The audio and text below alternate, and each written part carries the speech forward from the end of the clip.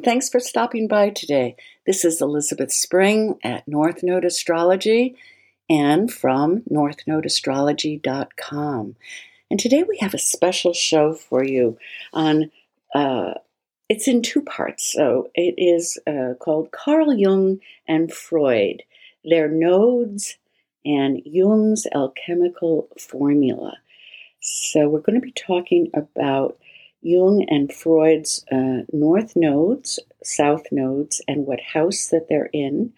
And I'm going to be talking about Jung's alchemical formula, about the holding of the tension of the opposites. And I think there is going to be a lot of food for thought there. And this is something that I bring up in my readings with people quite a bit. Jung's formula, and he used this with his patients frequently. Not all the time. He also used astrology charts when he got into place and he didn't know quite where to go. He would look them up that way. But he had this idea about that really came from alchemy, that he found helped his clients. And I use this too in my readings. And so I hope you're going to enjoy this show today. And if you do, maybe give it a few stars on Apple Podcasts or drop by northnodeastrology.com. Okay, let's go.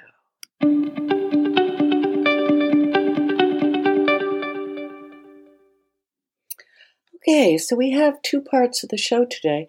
And the first part is I'm going to be talking about a little bit about Jung's and Freud's nodes. So these men were real psychological groundbreakers, and they had their north nodes in Aries. Each of these men embodied the Aries pioneering spirit that broke new ground in the world of psychology. They therefore had south nodes in Libra, and they were called to break away from the limitations of partnerships and relationships, even with each other, and to reach for that self-directed, independent qualities of Aries. As you probably remember, the South Node in Libra comes from a tendency to get enmeshed and codependent at times. And Jung's and Freud's became so close in their working relationship. And I think particularly for Carl Jung, that when Jung broke away, he essentially had a nervous breakdown. And that was around the time of his Uranus opposition, around the age of 42. And he was able to embody more of his North Node Aries when he broke away and worked independently. Now, Carl Jung's North Node was in the second house of self-worth. And I'm going to be going over that later, all the houses that where you can find where your North Node is, what house it's in, because it tells you a little bit more about the node. But for Jung, it was in his second house of self-worth, suggesting how important it was for him to produce a body of work that would prove himself to himself. Now, with his South Node in the 8th house of other people's values, he needed to let go of the approval of others and acquire the self-confidence one gets by defining oneself in one's own terms. Jung's break with Freud at his Uranus opposition was so traumatic for Jung and precipitated his short but intense journey into the underworld. And in later years, Jung's independence and sometimes disregard for others' opinions allowed him to have intimate relationships with many people and to explore the two taboo subjects of his time, which were alchemy and astrology. So he really was a groundbreaking person with that Aries North Node in the second house. Now, Freud's North Node was in Aries, so he had some of these same Aryan qualities, but his was in the 6th house, suggesting that he was called to be both devoted to his work and also to the needs of his physical body. Whether he was a hypochondriac or not, or in as much physical pain as he said he was not as important as the need he had to simply attend to his body as well as to his work. Many people would say Freud had psychosomatic illnesses and a cocaine addiction, yet despite this, few people would discount the great work that he pioneered in his life. And it's worthwhile to remember that we should never be too judgmental about another person's success or lack of success in reaching their North Node aspirations, because we all fail and succeed in varying degrees. Okay, now, the second part here today is about something that Jung called holding the tension of the opposites till the third emerges. And this is really an alchemical formula that is worthy of you to ponder.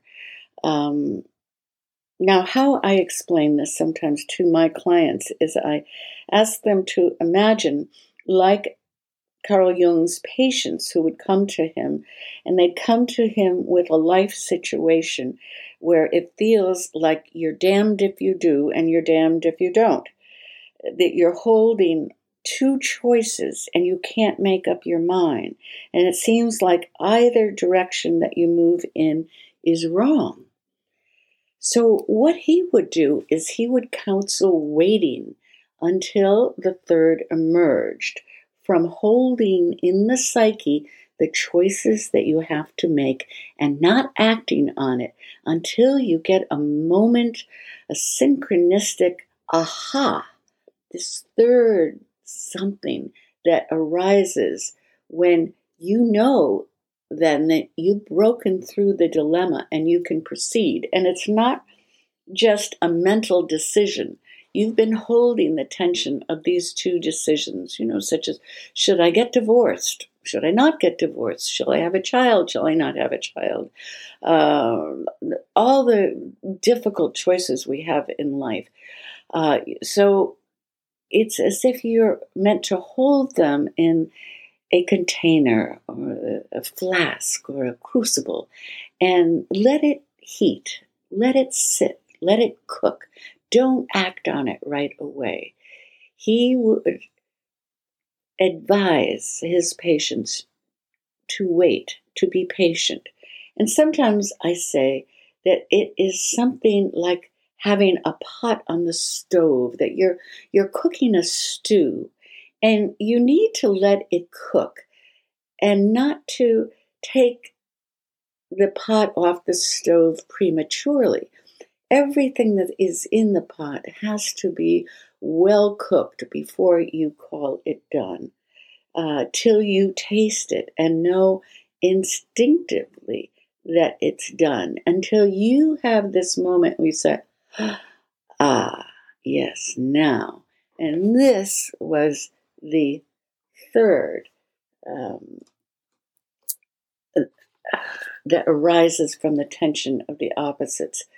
Now, I also wrote in my book, North Node Astrology, it starts out with the quote, "Purpose is the place where your deep gladness meets the world's needs." Now, there was I think a Presbyterian minister also wrote something. Frederick Buechner wrote those words, and I want to juxtapose that with a quote by the author, mystic Andrew Harvey. He said, "Be thankful that you live in a time so terrible. It will lead you to your authentic self."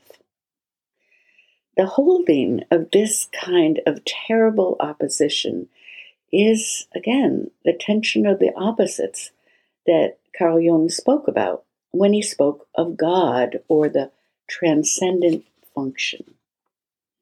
He once said that God is beyond ideas of good and evil. He often spoke of as God as the numinous or the transcendent function, but it's all the same. And he felt that it was in the holding of the oppositions such as great despair and great hope that we create the spaciousness for the alchemy of our transformation to happen. In the holding of the opposites, we make room for God, the numinous, the transcendent function in the soul. We make room for the right decision to emerge as that third, as that aha. All right, so that's one of my favorite ideas of Jung's, actually, and I often find that with my astrology clients, that often has a very significant place in the reading. Not all the time, but sometimes it does. And if you are interested in finding out more about what I do, or perhaps readings, it's on northnodeastrology.com. And I tell you there that what I want for a reading, if you want to do it, is that you write me an email letter telling me about your situation. Sometimes it's about the tension of the opposites that you are holding right now. And I will look at them through your birth chart, through your nodal axis, and through the transits and the progressions that are happening right now, so that we can get an idea about the timing, the best timing for you to do something. And sometimes it will be to hold on and wait a little bit more. And other times you may have put off, you may have procrastinated. So the chart gives us incredible hints that way as to what to do next. So I hope you'll take advantage of that. And you listeners probably would like my books on Amazon or Audible, North Node Astrology, Rediscovering Your Life Direction and Soul Purpose, Lifting the Veil, Becoming Your Own Best Astrologer. And there are a couple more there too. One is about the third, astrology for the third act of life. So for some of us, that's very much an important thing right now. So I hope you've enjoyed this today. And if you have, come back again, tell a friend, or maybe write a review on the Apple Podcast site. I would really appreciate that. So hope you've enjoyed it, and bye for now.